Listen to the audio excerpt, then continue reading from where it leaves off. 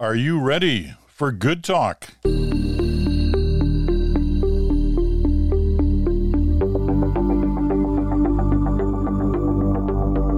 hello there, Peter Mansbridge in Stratford, Ontario. Chantal Bears in Montreal. Bruce Anderson is in Ottawa.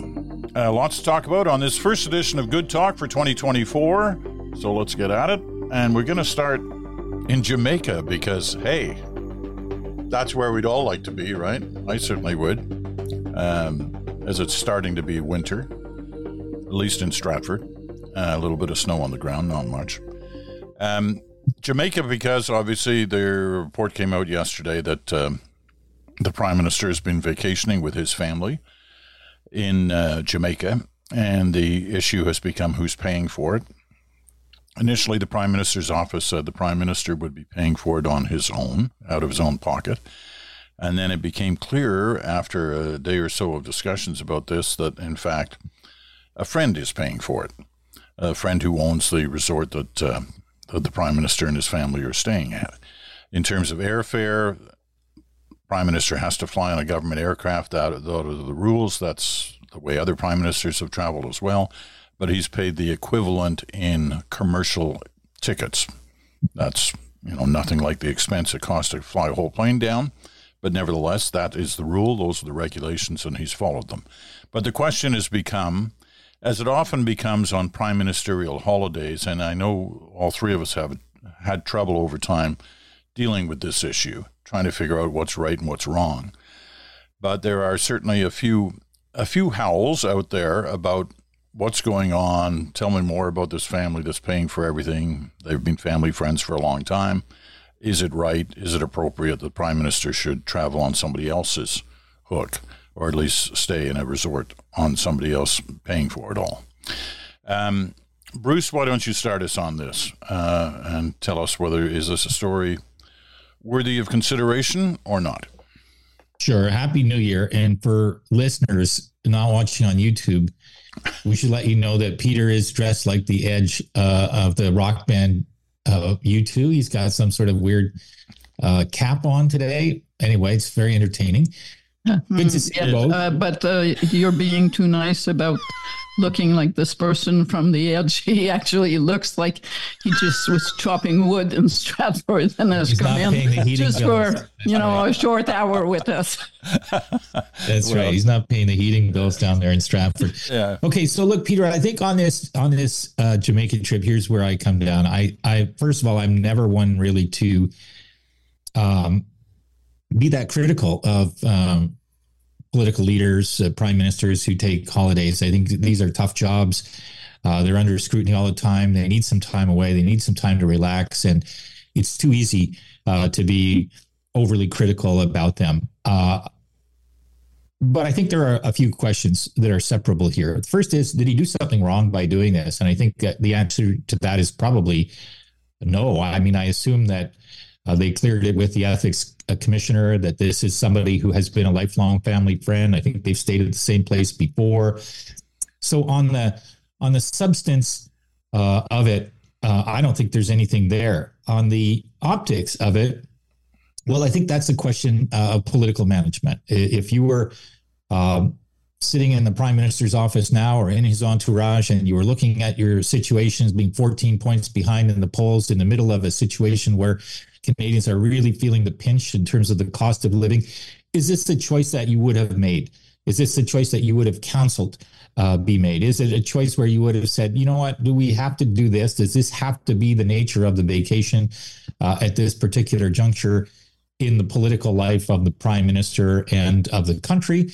That's a second question. And I think you could tell by the way I put it that I would have assumed that there'd be a little bit of a debate about that, because it's hard for that to land well with people in the time that we live in and in the political circumstance of Justin Trudeau right now.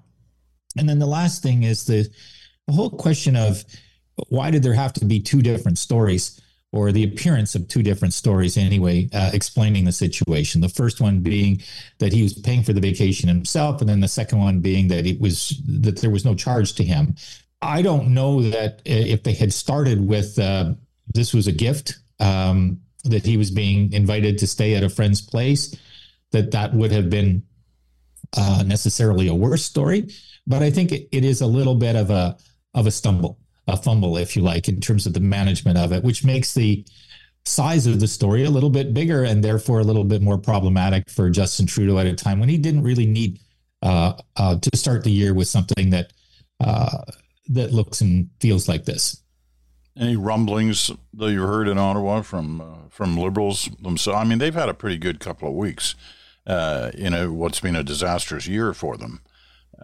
This thing, it kind of raises the specter once again of kind of, arrogance, ignoring the issues that are facing real people, et cetera, et cetera. Any rumblings there that you've heard, Bruce, before we get into show? Well, look, I don't know. I was just, as you said, they've had a pretty good couple of weeks. I was trying to remember what it was that made you say that. I'm not sure they've had, other than we've all had Christmas, those of us who celebrate and New Year's and a few days off, those being good things. I don't know that they've had a good run in particular. There was a better but still bad poll around the middle of December, I think. But to your question, look, I don't think that there are very, very many Liberals who feel great seeing this story. I think that there's a anxiety about their situation. There's an anxiety about whether voters see them as being out of touch and living a kind of a life that's not accessible to everybody else, not preoccupied enough with what it costs for everybody to live. So you can't be an active, sentient politician, and they are, without having a degree of discomfort with this being a story, even if your discomfort is really with the question of, did it need to be handled this way? Because I don't really think that there are very many who would take issue with the idea of the Prime Minister and his family going on vacation and staying at a friend's place in Jamaica in the winter. Chantal. I'll start with owls of outrage. Well, it wasn't so long ago at the end of last year that there were owls of outrage because the Prime Minister apparently takes a day off every weekend, which adds up to less days off than we've taken over the same period. So I don't think Justin Trudeau could have gone anywhere without owls of outrage. I don't think he can cross a street these days without being blamed for something that happens on the wrong side of the street. I'm not even convinced that if the news had been the Prime Minister is paying his way, which would add up to, with plane tickets, about $100,000 for a vacation with his kids, that it wouldn't have been a story. As in, look at this Prime Minister has got disposable income to the level of he's forking out $100,000 to spend a week between Christmas and New Year in Jamaica. So it's kind of a lose-lose. I'm like Bruce, assuming that there's nothing ethically wrong with this, in part because my understanding is that this is where Justin Trudeau and his family went last year. So if there were issues, the Ethics Commissioner would have had more than enough time to raise it. I'm also assuming that Justin Trudeau is very prickly about his vacation time, including to his own staff. And why am I saying this? Because I don't believe that people in the Prime Minister's office did not try to make sure that they got it right the first time when they issued the news that he was off to Jamaica, would be paying his expenses out of his own pocket. And then to have to come back with a second statement a few days later to say, well, as it turns out, he's not having to pay for lodging because he's being hosted by a friend at this resort, which kind of put the focus on where the Prime Minister is vacationing. But at the end of the day, if Justin Trudeau wanted to go to a Club Med, much cheaper, with his entire family, the conditions that are required to secure his security would have him commandeer the entire Club Med just for himself for a week. He can't do that. So basically, he's stuck between the I'm taking no vacation or I'm staying put at the government-paid cottage in the Gatineau Hills, or I'm going to get flack for whatever I do. Do I believe this story has long legs? No, I don't. Does it go to a perception that Justin Trudeau doesn't vacation where the rest of us do? Looking at your attire, Peter, it's obvious that he's in a different league than we are. We're all home today, and we don't look like we have a big suntan, but that's not news. And that I have not covered the Prime Minister whose holidays did not come under scrutiny at some point. I think the Toronto Star once sent a colleague of mine to Florida to follow Brian Mulroney and his family around. So that's, basically where the story is at. And if the Liberals are feeling uncomfortable about that, well, good news for them. If they lose the election, it will not be over Justin Trudeau's holiday in Jamaica. It will be over a whole lot of other issues. I think if I remember correctly, when we were doing the year-ender, you were saying what was a piece of advice you'd give Pierre Poilievre? It was take a holiday. That he doesn't take holidays, or at least if he takes them, we don't know about them. We don't find out about them. But it sounds like he doesn't take them. At least well, now. Not all. I don't remember Stephen Harper necessarily giving the location of his family vacations, and I don't think all prime ministers ever went through. I don't remember Jean Chrétien telling people where he was vacationing. So it may be that Mr. Poilievre has decided to opt for the more discreet way of going on holidays. Or maybe he stayed home and had Christmas with his kids. I'm sure that's a good way to spend Christmas, too. By the way, your constant jabs at my attire today and trying to, stay warm. This is my challenge to drop the carbon tax on natural gas. You see, some people, some premiers like to disregard the law. I just turn the heat off and put my Royal Dornick hat on and away we go. So that fireplace that's going in the background, is that just a aesthetic thing? That's his TV. That's the television. That's the TV fireplace. That's AI. You think there's a fireplace there, but really there isn't. It's just keyed in there. Okay. Moving on. Dr. Leslyn Lewis. She's a doctor of law. She's a Conservative MP. She finished third in I think it was the 2020 leadership race. She's the critic for infrastructure, I think. So the shadow cabinet minister for infrastructure in the House of Commons. She had an interesting statement this week, or signed a petition that is an interesting petition calling for Canada to withdraw from the United Nations.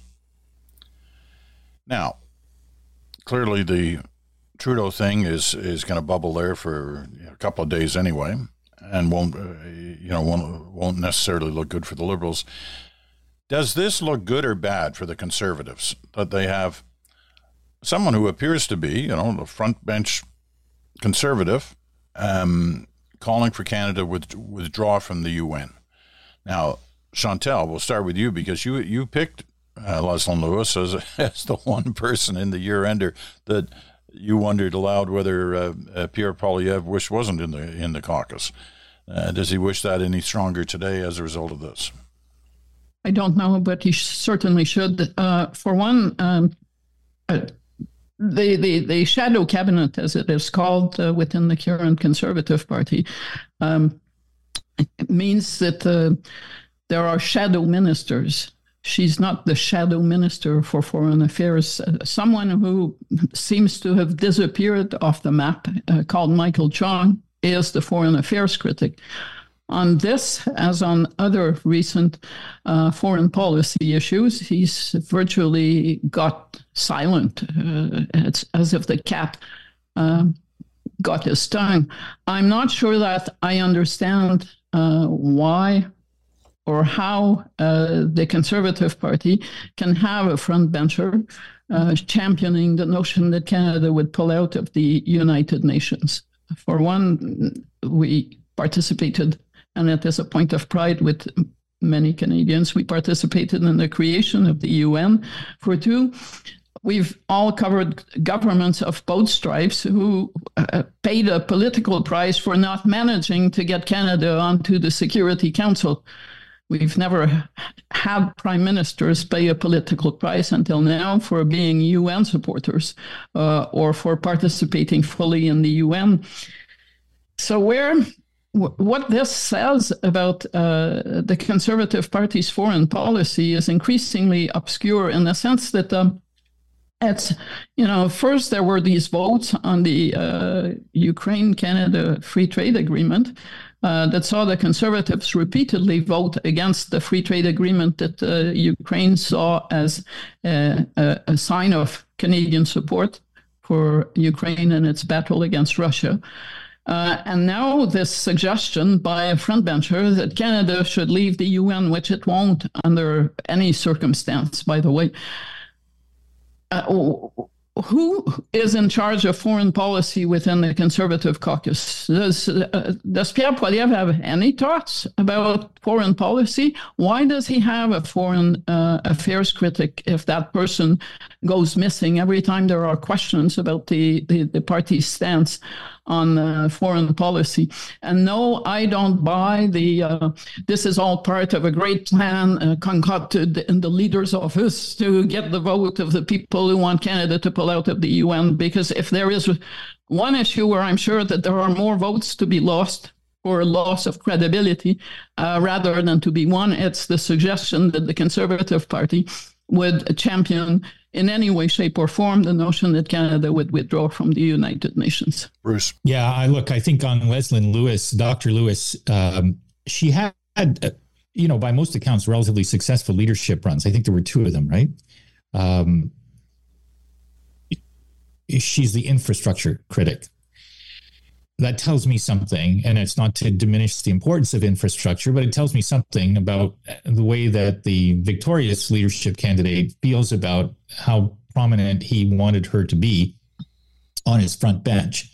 I think there are reasons for that. I think that she appeals to a part of the Conservative base that Pierre Poilievre, in his strategy to win, would rather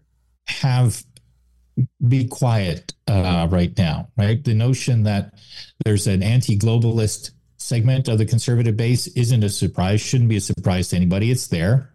But I think Pierre Poilievre is astute enough to know that if it's too prominent, that it is going to be a problem with mainstream voters coming to the conclusion that, yes, it's time for a Conservative government again, led by Pierre Poilievre.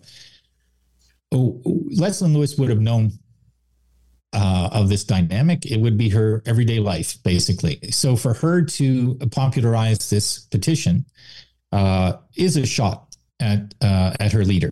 And it's a shot that he ultimately is going to have to choose to respond to, in which case he's going to have to clarify that he would not pull Canada out of the United Nations, which then creates a story about he's got a frontbencher who's he's got friction with.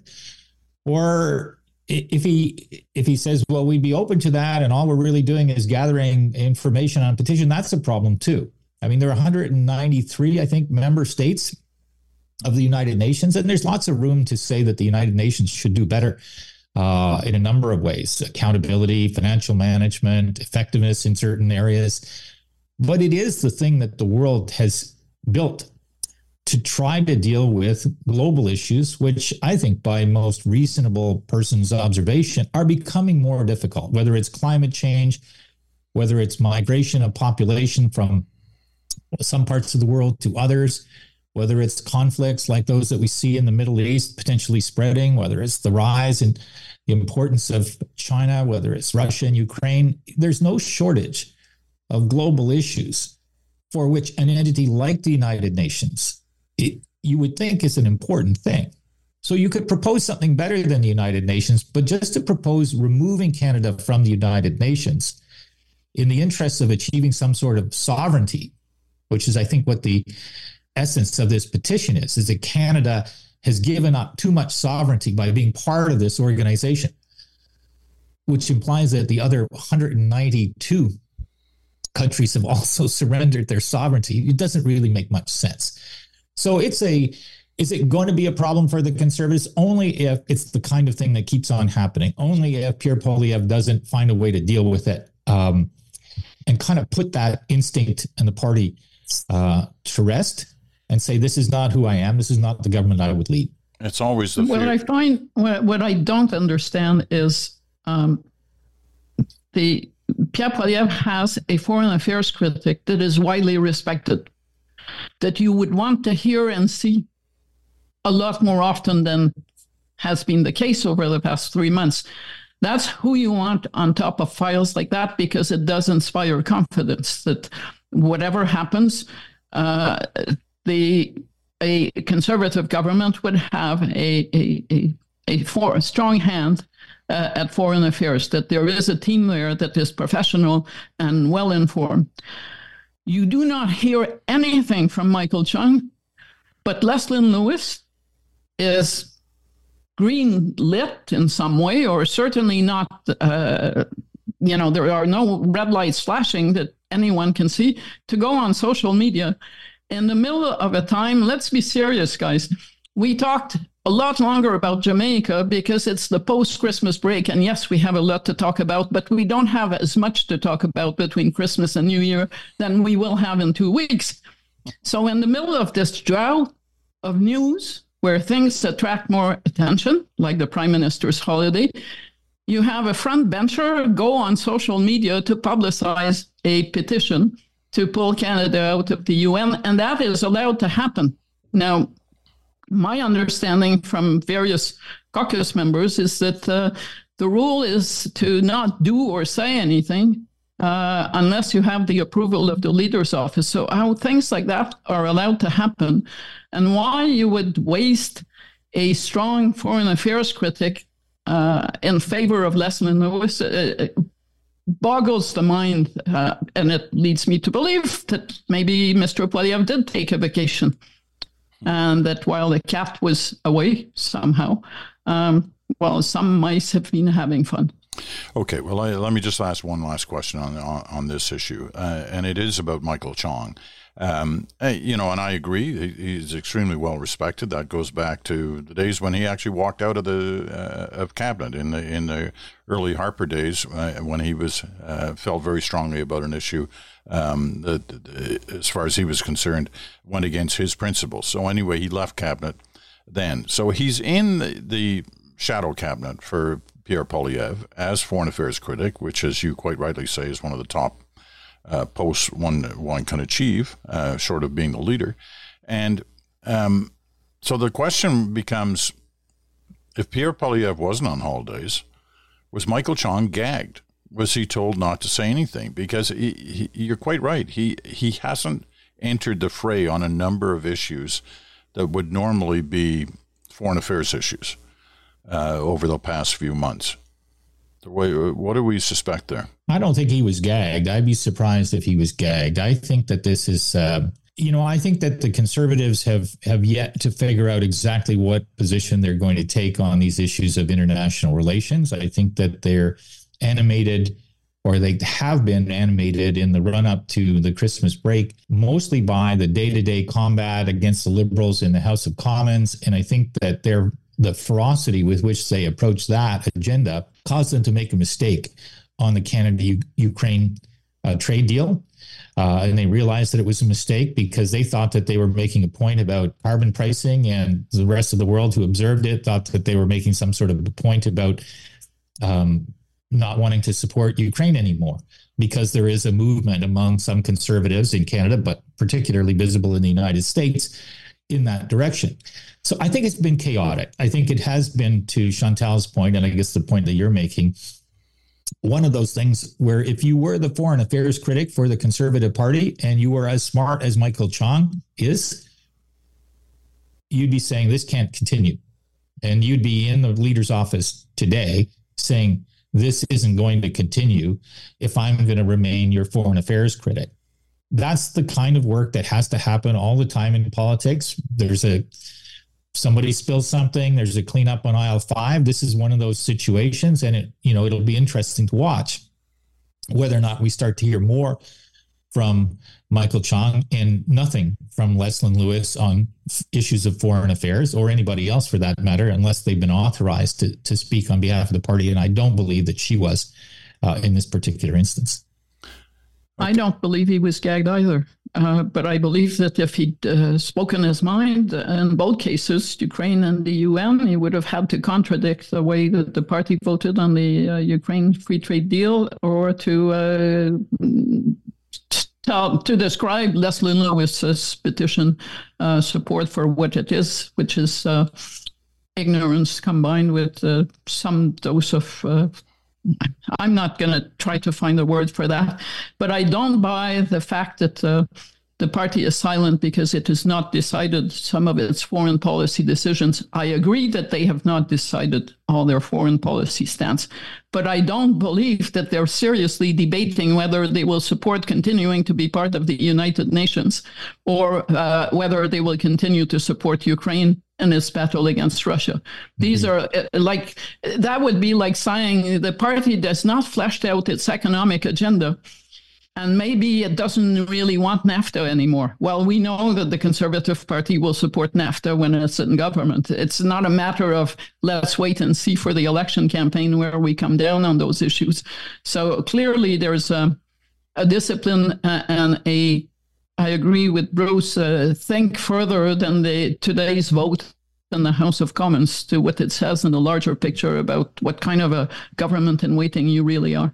Okay, and that is one of the great challenges for any government in waiting, no matter their political stripe, is when you appear to have a clear runway ahead to victory, somebody steps offside or says something that doesn't really fit the agenda as you would like to see it on that takeoff, and how you handle that. I mean, we all remember Harper was iron-fisted on this stuff. You don't talk about this, you just don't even ever raise it. I'll be the only one who addresses issues like this. That clearly on this hasn't happened.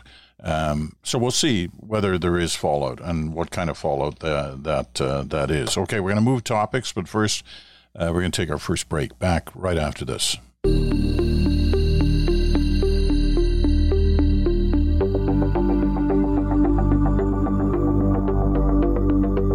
And welcome back. You're listening to Good Talk right here on Sirius XM, channel 167, Canada Talks, or on your favorite podcast platform, or you're watching The Edge right here on, on your special YouTube channel for Good Talk. Chantal Hébert is in Montreal. Bruce Anderson is in Ottawa. You can't turn on any source of news information these days without hearing the latest update on, which state is trying to kick Donald Trump off the ballot, or which courtroom is going to hear which appeal on which case, and whether the Supreme Court is going to do this, that, or the other thing in terms of Donald Trump, which raises the question, and some have talked about it quite a bit in the last little while, about the impact the 2024 U.S. election campaign, with all its intricacies, may have on the political situation here in Canada. So I want to get a sense from each of you of how you see the year ahead on that front, and how much of an impact, if any, the U.S. election can have on what is clearly a run-up to a Canadian election, either much later this year or sometime next year in 2025. Chantal, you felt eager to talk about this, so where you go? It will impact on the Canadian dynamics. It is impossible to figure out how, because that would presume that we know the outcome of the American election, and how it will play with voters. Would voters, in the face of, and it's hypothetical at this point, a return of Donald Trump to the White House, would they run for cover behind the prime minister who was in office while Trump was also in office? Or would they feel that Pierre Poilievre and a new team are better equipped to deal with the fallout from a Trump return? Question mark. for sure, to go back to our earlier discussion, it does suggest that in any scenario, the Conservatives have an interest, as do the Liberals, to be as professional and as solid as possible on foreign policy and Canada-US policy between now and the end of 2024 and the election. But I would go further than gaming what the US election will do or not do to the political dynamics, to argue that many things will happen in Parliament and in Canada this year. There will be conflicts, apparently, between the Western provinces and the federal government, etc. Courts will say things that will likely trigger reactions. But I don't believe that any political story in 2024 will matter as much to Canada than the outcome of the presidential election in the United States and its possible impact on our trade, our economy, our place in the world. The list is endless, and including the debate over the place of the rule of law in democratic societies. So everything else becomes a bit secondary. Imagine that this time next year, Trump is about to be sworn back in. Do you think we're going to spend a lot of time on wherever the prime minister spent his vacation? Or even on Leslie Lewis's tweets over the Christmas break? No, we won't, because the results of that or the impact of that will be so major that we will be trying to figure out where all this goes from here, possibly on the eve of a Canadian election. But between now and then, the other interesting thing is if you're watching Joe Biden, he's basically doing in the US what Justin Trudeau will likely do in an election campaign. That is trying to focus on his opponent to say, this guy is not your average, we're going to have a change guy. This is someone who is actually willing to take some of the pillars of our democracy and shake them to the point of breaking them. I'm not saying Trudeau would go as far with Poilievre or that he would have the material to do so, but it will be interesting to watch what happens to Joe Biden and the real challenge that the Republican nominee will pose to his re-election for a second term. Bruce. Yeah, I think that I certainly agree with Chantal that this is going to be a big story. It's going to be a big story for the world to watch. I think what we're witnessing is a struggle wherein which America is continuing to define itself or redefine itself. But it's an unsettled piece of work right now. And a lot of people who are kind of counting on America to be some sort of source of stability in the world can look at that country now and say, we don't know exactly what it is. We don't know what it's going to turn out to be. So there's a self-definition aspect for America that's going on, which is going to mean a lot to us. But it's also there's a defining of what it means to be conservative, or what does conservative mean in the modern context. And you can see it is the focus of this incredible tension between traditional Republicans in the United States and MAGA Republicans. So, just watching this play out over the last 12 months or longer, some of the most interesting and heartfelt and difficult conversations that I'm watching in U.S. politics are between people like Liz Cheney and Mitt Romney and others who come from a different place in what conservative means, looking at MAGA Republicanism and say, we don't recognize this as being who we are as Republicans or what we should be as a country. And we see the leadership, especially in the House of Representatives, kind of looking like it doesn't necessarily like it, but it's going to go along with whatever it is that the MAGA base wants. So bring that into Canada, and you do have a question, and it is related to the Leslie Lewis issue that we were talking about before, is how much MAGA is there in Pierre Poilievre? How much is there in today's conservative movement? Let's imagine that the polls, which are pretty wide right now in favor of the Conservatives, but let's imagine that they narrow a little bit. You don't have to be a math genius at this to figure out that at some point, Pierre Poilievre desperately wants to keep that People's Party vote down to 3% or 4% or whatever it is right now, but not up around 8 or 9. that's what we're talking about. We're talking about if he doesn't say enough to animate that base, does Max Bernier start to tweak that up? Does the noise coming from the United States about the U.S. election and Trump inspire people here to say, we want more edgy, anti-traditional conservative?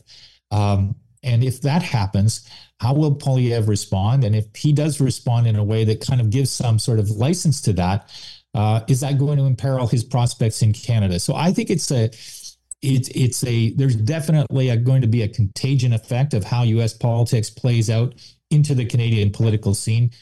And a lot of people will be watching it with a great deal of anxiety, I would think.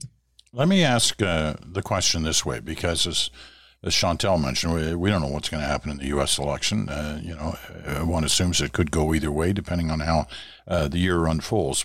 But if you're a liberal strategist, if you're a Trudeau liberal strategist, would you prefer to have the election before the Canadian election, before the U.S. election, or after? Before, obviously, the threat of a Trump re-election exists, and you can paint, as seemed Trudeau was doing in some of the interviews he gave, especially the Terry DeMonte interview around Christmas, that one of the big issues is going to be whether the drift in Canada occurs the same way that it's happened to the right in the United States. So the question then is straightforward: before or after, or does it matter? I'm an after person. I don't believe, and so far my experience has been that they don't work. I don't believe that you can win re-election in the current dynamics based on a fear campaign. The boogeyman will be back in the White House, and you want us to, if that happens, you want us to be there. I'm always reminded of the notion that the Liberals had in the last election, that if they went all out on the vaccine mandates, they were bound to win a majority. And that didn't happen because it looked too much like a political game. We're going to play with your minds, and then you're going to give us a majority mandate. Now, I think this would be seen as exactly that. I'll take it a step further. I believe that even liberal strategists who desperately want to play the game know that whatever happens, the best outcome for Canada is the re-election of the Biden administration, even if they may get some advantage from a Trump victory. Bottom line, this is not your usual political game where you say, well, if X wins, it's better for Y. I think for Pierre Poilievre, for Justin Trudeau, and for Canada, the only outcome that is good is the re-election of the Democrats. But to go back just briefly to Bruce's point about the Republicans splitting up and the meaning of what it is to be a conservative, yes, there is always a risk, which I believe is exaggerated, to Pierre Poilievre not playing to the base enough and allowing Maxime Bernier to go get some of his extreme right flank. I believe that risk is more than offset by the notion that there are conservatives who are looking at this Conservative Party and who risk saying, this is not my family. And I say this having watched Quebec's finance minister, Éric Girard, who once ran for Stephen Harper, say, well, I'm not interested in running for Poilievre because his values are not my conservative values. And now the Liberals, who have recruited for an upcoming by-election, and former Conservative leader Erin O'Toole's Ontario riding, a person who initially wanted to run on Pierre Poilievre's ticket in that by-election, and who is now saying, well, in the end, I don't feel that this Conservative Party is my Conservative Party. So it's not a big movement, but the seeds of that possibility of conservative voters, middle-of-the-road conservatives, saying, I don't feel like belong in this Poilievre party, are at least as big as losing votes to Maxime Bernier in the margins. Bruce? Yeah, I think you could walk around this town, ask every liberal that you run into, and you'd be hard pressed to ever find one who would say, you know what, I think it would be better if Donald Trump were to win because it would set us up more effectively for the next election. I don't think that, there are cynical people in politics, but I don't find that cynicism can run that deep very often.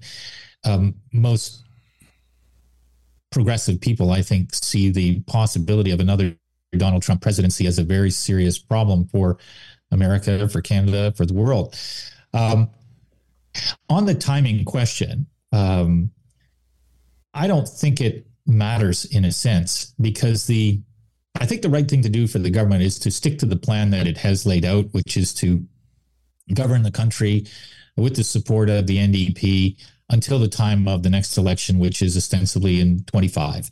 I think they would have learned from past experiences, Chantal has indicated, that when you try to over-manufacture these scenarios, it doesn't always work out. And people sort of end up feeling a little bit frustrated that they're being manipulated, and it's better not to do that. Unless there's an absolutely essential reason, that lesson should be relatively freshly learned and imprinted. And so if I'm the government, I'm going to plan for that 2025 election. I think that if Trump wins,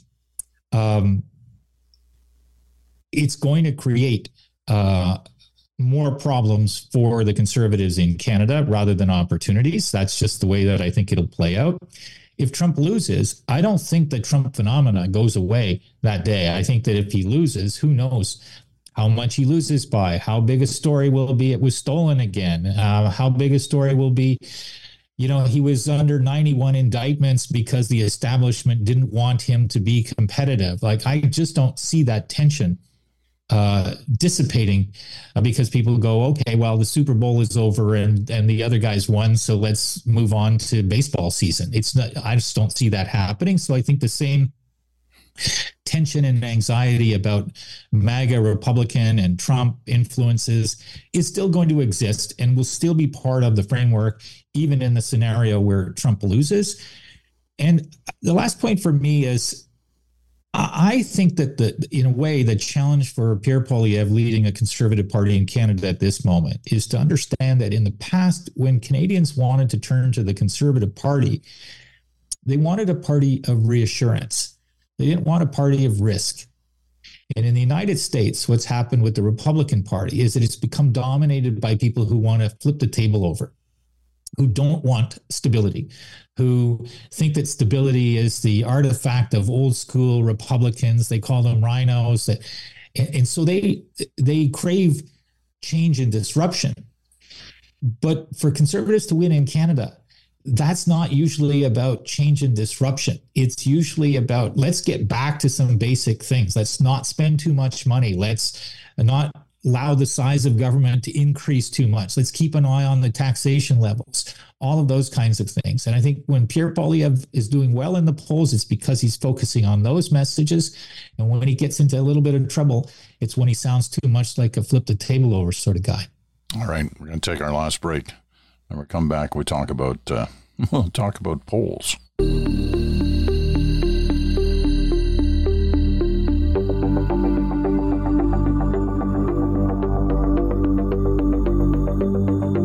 And welcome back. Final segment of Good Talk for this week. The first episode for this year. Chantal's in Montreal, Bruce in Ottawa. I'm Peter Mansbridge in Stratford, Ontario. All right. Bruce, you've come up with a new poll that's being published today, and the numbers are basically in line with other polling operations in the country, with a spread of sort of in the 14-point area between the Conservatives in the lead and the Liberals in second place. But you also went deeper with questions, and if those numbers weren't worrying enough for the Liberals, where you went in doing a kind of a deep dive into those you talked to and their thinking, that should be even more worrying. Do you want to give us the overview of that, and then we'll chat about it for a moment? Yeah. First of all, though, on the horse race numbers, it's a 14-point advantage for the Conservatives. That's pretty significant. The Conservatives are ahead of the Liberals are trailing in every region of the country now. And in Quebec, it looks like the BQ is ahead of the Conservatives and Liberals, and the Liberals and Conservatives numbers fairly close together, which would be quite disconcerting, I think, for the Liberal Party. All of which is to say, those are not obviously good numbers. I went back to the first election that I voted in, and I looked at 16 elections since then. And what I saw was that in any election where the Liberal support level was below 33%, they lost all of those elections. And they're at 26% now. So they've got a fair bit of ground to recover between now and the time of the next election. And the second thing that I did is test some attributes that people associate with the two principal leaders, the two leaders that most people are focused on, Pierre Poilievre and Justin Trudeau. And I wanted to find out a couple of things. First of all, the relative size of the negative perceptions of Trudeau and Poilievre, and clearly there's more negative perception of Justin Trudeau than Pierre Poilievre, and that sort of reinforces the idea that in the period of time that he's held this role, Pierre Poilievre has succeeded to a degree that his predecessors haven't. He's kept his negatives down. He put some positives on the board, and he's out-competing Justin Trudeau on a personality test basis in terms of how people see these individuals. Second thing is that what are the negative attributes of Justin Trudeau that popped from my standpoint? There are two or three that I really sort of noticed. The very top of the list was spends a lot more than is needed. The Liberals have a budget coming up. There's a lot of people who think that the Liberals have been looking at the federal treasury as something that was almost kind of limitless in its depth. And sometimes when I hear Liberals talk about the Conservatives and saying, if they win the election, it's going to be austerity, I wonder if they're not helping the Conservatives in that sense, because I think there are a lot of Canadians who are saying a little bit of austerity wouldn't be a bad thing. People don't want programs to be slashed, but they do want to sense that there's more discipline on the spending side. Divides people and likes to preach to people about how they should live. Those are two other negatives that popped a little bit for Justin Trudeau. And the divides people one is interesting to me in part because, one might have thought 2 years ago that if Pierre Poilievre was the leader of the Conservative Party and Justin Trudeau was the leader of the Liberal Party, that Trudeau would be the leader on uniting people, and a problem for Poilievre would be the sense that he's divisive. Those numbers are flipped now. Poilievre leads on uniting people. Trudeau has a problem. He's seen as somebody who's divisive, fairly or unfairly. That's accumulated to him.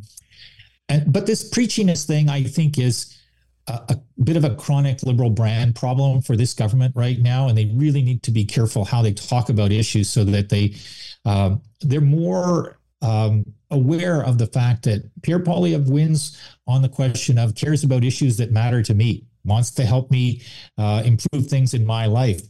That's a vulnerability for the Liberals because they sometimes can sound as though they're talking at 35,000 feet about issues that are a bit esoteric, and some of the time they're telling people how to live and how to think and what's good and what's deplorable. And that's politically risky territory. So some interesting findings on our website about the attributes of the two leaders.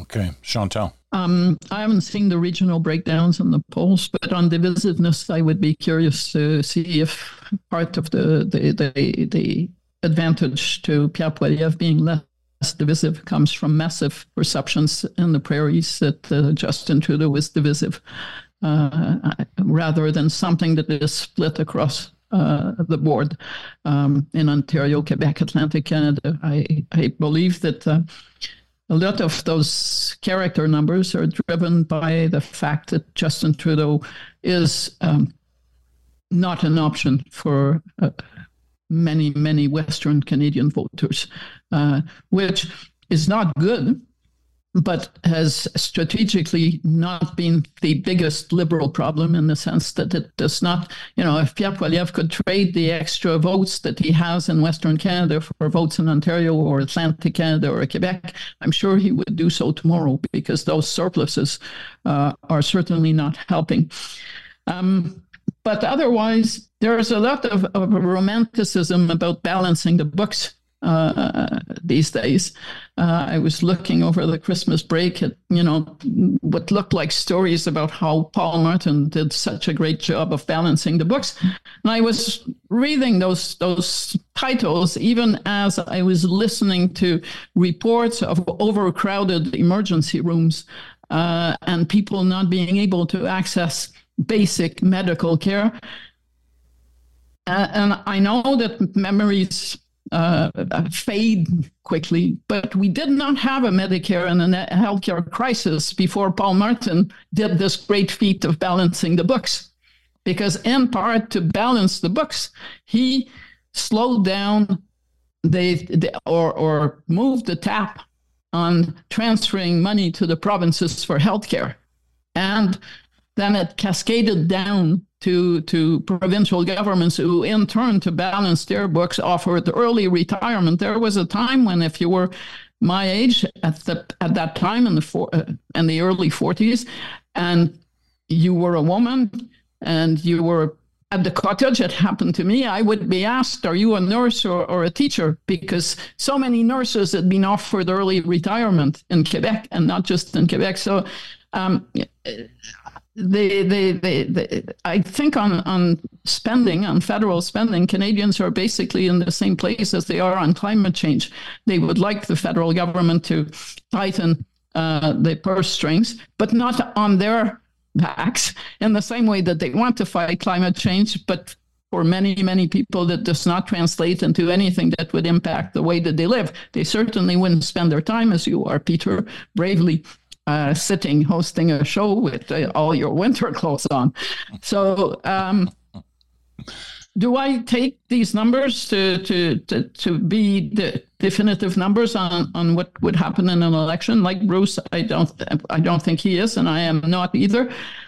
I came to Ottawa in late 86, and in those days, Brian Mulroney was behind on the polls, and if you had asked about character issues, you would have found John Turner to come out with a lot more pluses than Brian Mulroney, except that 2 years later, Brian Mulroney was Prime Minister, and John Turner was an embattled opposition leader. So there is lots of time, but I think over the next year, we should pay a lot more attention to regional breakdowns when we look at conservative numbers. Okay, we're gonna have to leave it at that. We're tired, right out of time.